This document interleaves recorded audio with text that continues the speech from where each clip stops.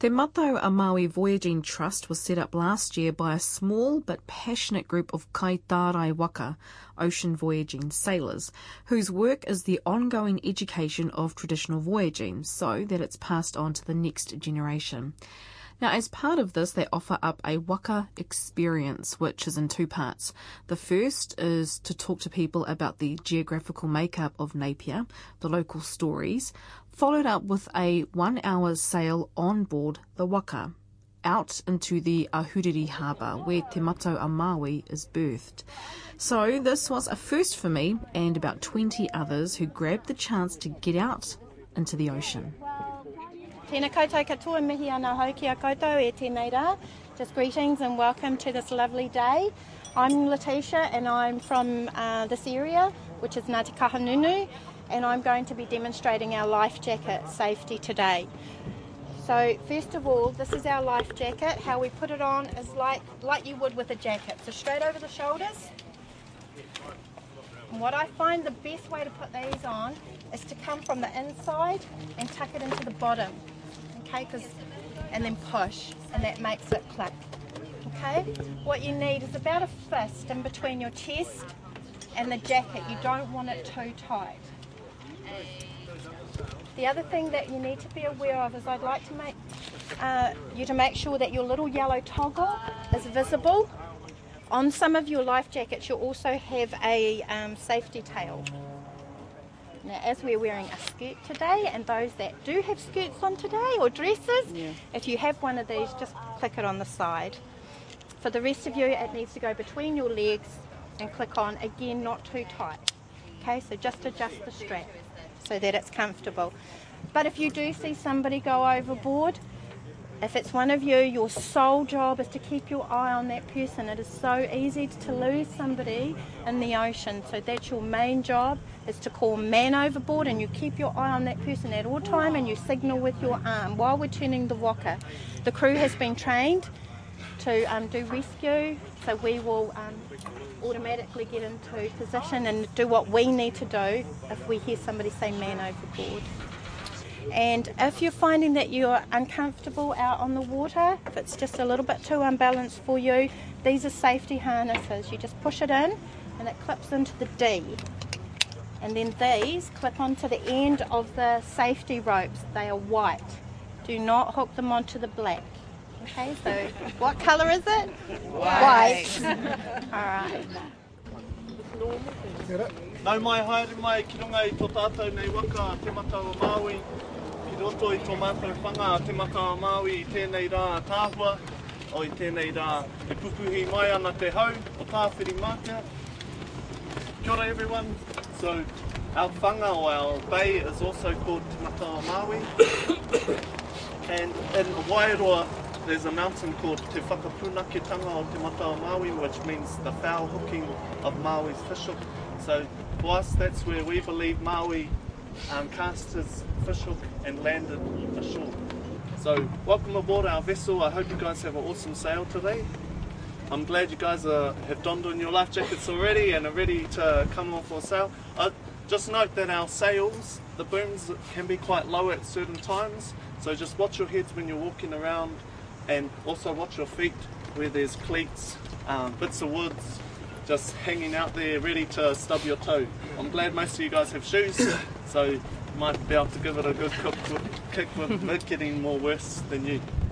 Ho atu waka ki waho, ho atu waka ki uta, ngaruhi ngā atu, ngaruhi ngā mai. I runga te mata wahine I raro te matata ne huki nawe nawe. Ui tēnei te waka ka whakairi a. Turu turu a whiti whakamaua kia tīna. Tīna. Taumie, hui e, tāi.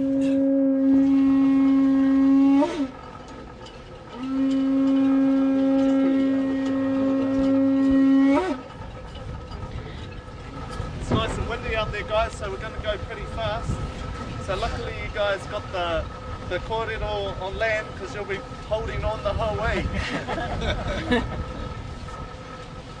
Just remember that we just keep safe, and if you feel a little bit uncomfortable, let us know. And we do have straps that can tie you to the waka so you feel a bit more safe. And just enjoy the ride. If you're not enjoying it, let us know and we can throw you overboard. this is a Bermuda rig. So this isn't the traditional Polynesian sailing rig that we had, that we were swapping out. The reason for that is that we're able to reef this. So in stronger winds, we're able to reduce the sail size a lot easier than we can on the traditional sails. Traditional sails are really hard to reef. But what the ancestors used to do, because the traditional sails, they were made out of a fibre, they were made out of pandanus, or in New Zealand, when they had sails, they were made out of harakeke or flax. And so they had a natural way of being able to reef because they were woven like this, nice and tight, but when the wind would get so strong, it would open them up, and so they would naturally leak out the wind. So it wasn't a factor. They didn't have to reef the traditional sails. But because we use canvas, we're not game enough to... we do actually have a set of pandanus sails, but because we use canvas, and for safety's sake, that's why we use this offshore Bermuda rig. Just a little bit about the actual waka. This is a waka haurua, so a two-hulled waka, which is traditional throughout all of Polynesia because of its stability. Like if we're on a monohull right now, you know, we'd all be sort of like over like this. Advantages of the monohull is you're able to point a lot closer into the wind, whereas with these sails we might only get 55 degrees into the wind. With the traditionals, we only get maybe 60, 65 degrees into the wind. And you've got some yachts that will be able to at least do 20 degrees, some of the monohulled with Bermuda sails. So the actual design of this is called a Te Pairua design. That's from the Tahitian island group.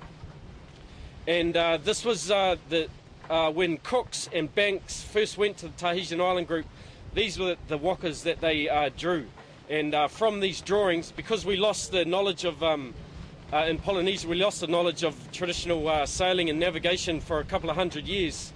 It was through some of those drawings that we were able to reconstruct what the old wakas used to look like. And from that, we've got a traditional design, but we use all the modern day technology. So, you know, the fiberglass hulls. We do crew on other waka where that's just strictly everything is wood, everything is lashed together on Cody hulls. And on one of those waka, some of us sailed from Aotearoa to Rapa Nui last year. But these wakas have been all around the Pacific, 35,000 nautical miles, and these are really good sailing waka. There were 7 of these built by a German guy called Dieter Pullman, and that was Te Mana to Moana voyage. So it was translate as giving mana back to the moana, or giving mana back to the ocean. So that was an 18-month voyage, and Tāwhana was one of the only people who completed that whole 18 months. So we'll find it pretty hard to talk while these are on, but might have a bit of a corridor later on. If you've got any questions, just come and ask any of the crew. Clear?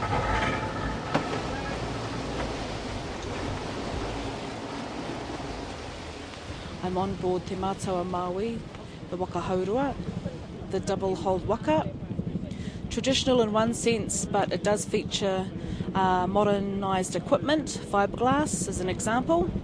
And I'm here with Captain Tāwhana Chadwick and crew member Piripi Smith. So I'm going to find out why they were interested in traditional navigation in the first place, and to get a sense of what it feels like to be on board a waka. Kia ora, Justine. Ai no Ngāti Kahinganu, Ngāti Hori te hapu, Ngaruroro te awa, koipāti ki te marae. Piripi mentioned earlier that you spent 18 months on the Pacific voyage. Tell us about that. How long have you been? It's been quite a big experience. In 2010, end of 2010, I joined the crew at the crew house. I just finished my studies at uni at Vic. I'd heard about the waka going on a voyage to Raivawai, which is close to Tahiti, and a couple of the other islands, and I wanted to get in, so I just rang up Rob Hewitt, who was just made a phone call. The manager at the time, yeah. And I said, I've moved back to the bay because I knew the waka belonged to Ngāti Kahinganu. I said, I've moved back to the bay, when do I start? he said, oh, we're in Tauranga, so I had to to move to Tauranga for a whole summer. Yeah, it's an amazing experience, and I don't know, I did it for myself, but I think out of it, I can see the potential for rangatahi, and especially getting our rangatahi to know about their own roots and to know about their own experiences that they've sort of forgotten, that we've forgotten, that just need a little bit of a spark to reawaken. Even if they don't become the meanest voyagers, they might become the meanest kapahaka exponents or the meanest paddlers or whatever, but as long as they're proud of who they are. Tawhana, can you explain what your role in particular is right now as we're on Te Matau Maui? Are you the... I'm the skipper, and so I manage a lot of what the crew do, make sure everyone's safe and everyone's on board still, and just keep safety and going forward. So we've got, what are your crew members doing behind us at the moment? They're just steering? Yep, so Jordan there, my cousin's on the hoi, and Rangi's giving him a hand to make sure he steers straight. Rangi's our experienced crew from the voyages too, so he's done quite a lot of miles, and Jordan, he's just joined us last year or so, but he's been, we took him to Tonga halfway through last year. So Tawhana, the wind has picked up a little bit, so we're heading into more choppier part of Napier. Yeah, we're sort of lucky because it's a westerly, and you can see it's coming from the land, so it's only travelling maybe a K on the water, maybe a mile on the water, so that means the waves don't get enough big enough chance to pick up. But when you get the ocean winds coming from, like, you know, when we get winds coming from the tropics, and they bring the good surfing waves, right? Yeah, that's like when there's a mean as cyclone in Fiji or something, they bring big waves, and that's because the wind has longer to travel over the water, so the waves slowly pick up over time. But yeah, so it's quite nice. Yesterday the wind was coming northeast at the start, so they got a bit more waves because it had longer to travel over the water. Right. Kia ora Tawhana, I'll let you get back to your mahi. Kia ora for that. See. Kia ora. Kia ora, Piripi. What prompted, or what has traditional navigation taught you? Oh, I don't know, heaps of things. Patience. What's the longest How period not of to sleep. What's the longest period of time that you've been on board a waka? Without seeing land, 43 days. 43 days. Yeah, that's when we went to Rapa Nui, the first leg. Yep. It was quite a hard leg, a lot of storms, so we got caught in storms for, all up, I think we got caught in storms for about 2.5 weeks, but the longest storm at any given time was 5 days. People were starting to get hypothermia. We were just wet the whole time.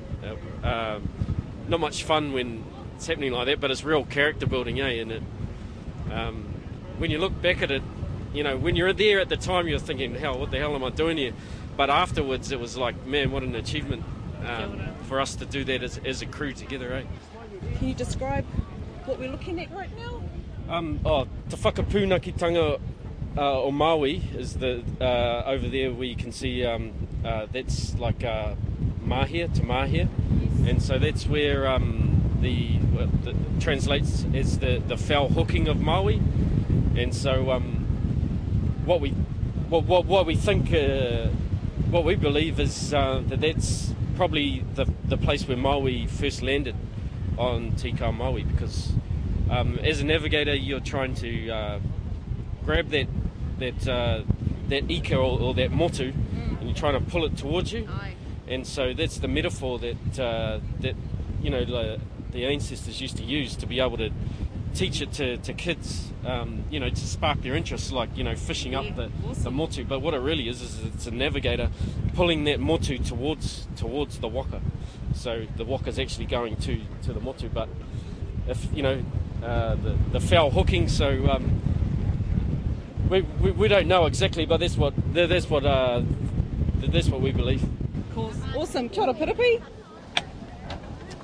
I'm not doing that. That looks a little bit tricky. What are they doing? Going down to see where the bucks Crew members are. sleep.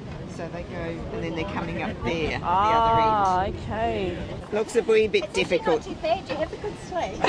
You don't. Do you feel the motion? Like, you know, that when you sleep, Yeah, a little bit, but That's quite nice. glacial. Does it rock you to sleep? Hi there. Hello. Kia ora. Kia ora. Kia ora. Can I just get you to explain, please, your name and where you are from? My name is Nick Sheridan, and I'm from Baltimore in the USA. My grandfather was from New Zealand. My great-great-grandfather emigrated here, so I've always wanted to come back and see the land that one of my ancestors came from. And what do you think of? I've been having a really wonderful time, both here in Napier and before in Rotorua and in Auckland. It's a culture quite clearly that depends on tradition. It seems like, to me, a culture that gives more to the men than to the women. Why do you say that? Well, it seems like that the men have more of a role in traditional Maori culture than the women, but it also seems that Maori people are really proud of their culture, have made sure that the immigrants from the European areas respect them.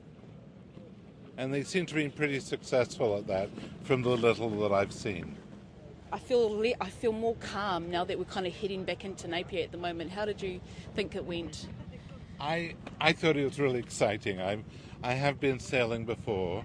Oh yes, so you're familiar with a few of the terms, or? Yes, but never on a traditional boat, and it makes me think back to the times centuries and centuries ago when people from the Pacific used these boats to brave the seas and come here, and how incredible adventurous they were.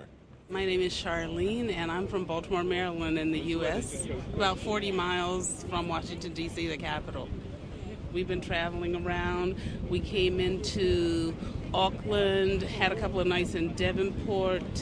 Can I share your rope? Because I'm kind of hobbling a little bit on board this waka. Charlene, you say we. Are you with a group? I'm with a group. I'm with my partner, Nick. We're both from Baltimore, and his sister is from London.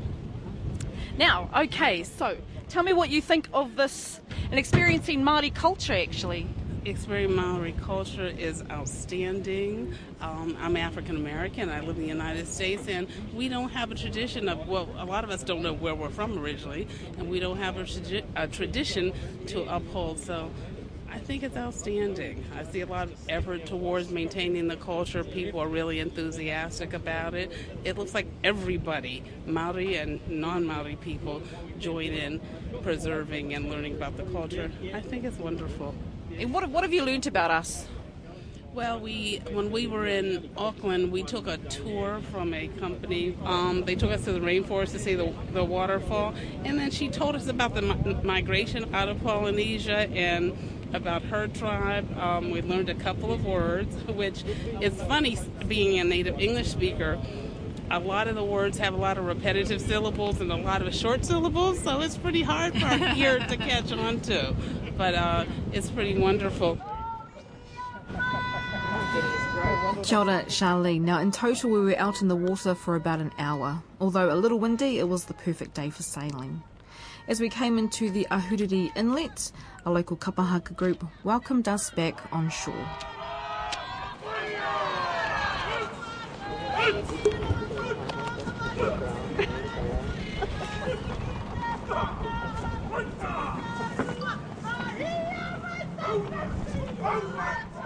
And to wrap up the waka experience, we headed into the marquee for a kai and a kapahaka performance. Nō reira, tēnei te mihi ki ngā kaitārai waka o Te Matau a Maui, the crew members of the double-hulled waka.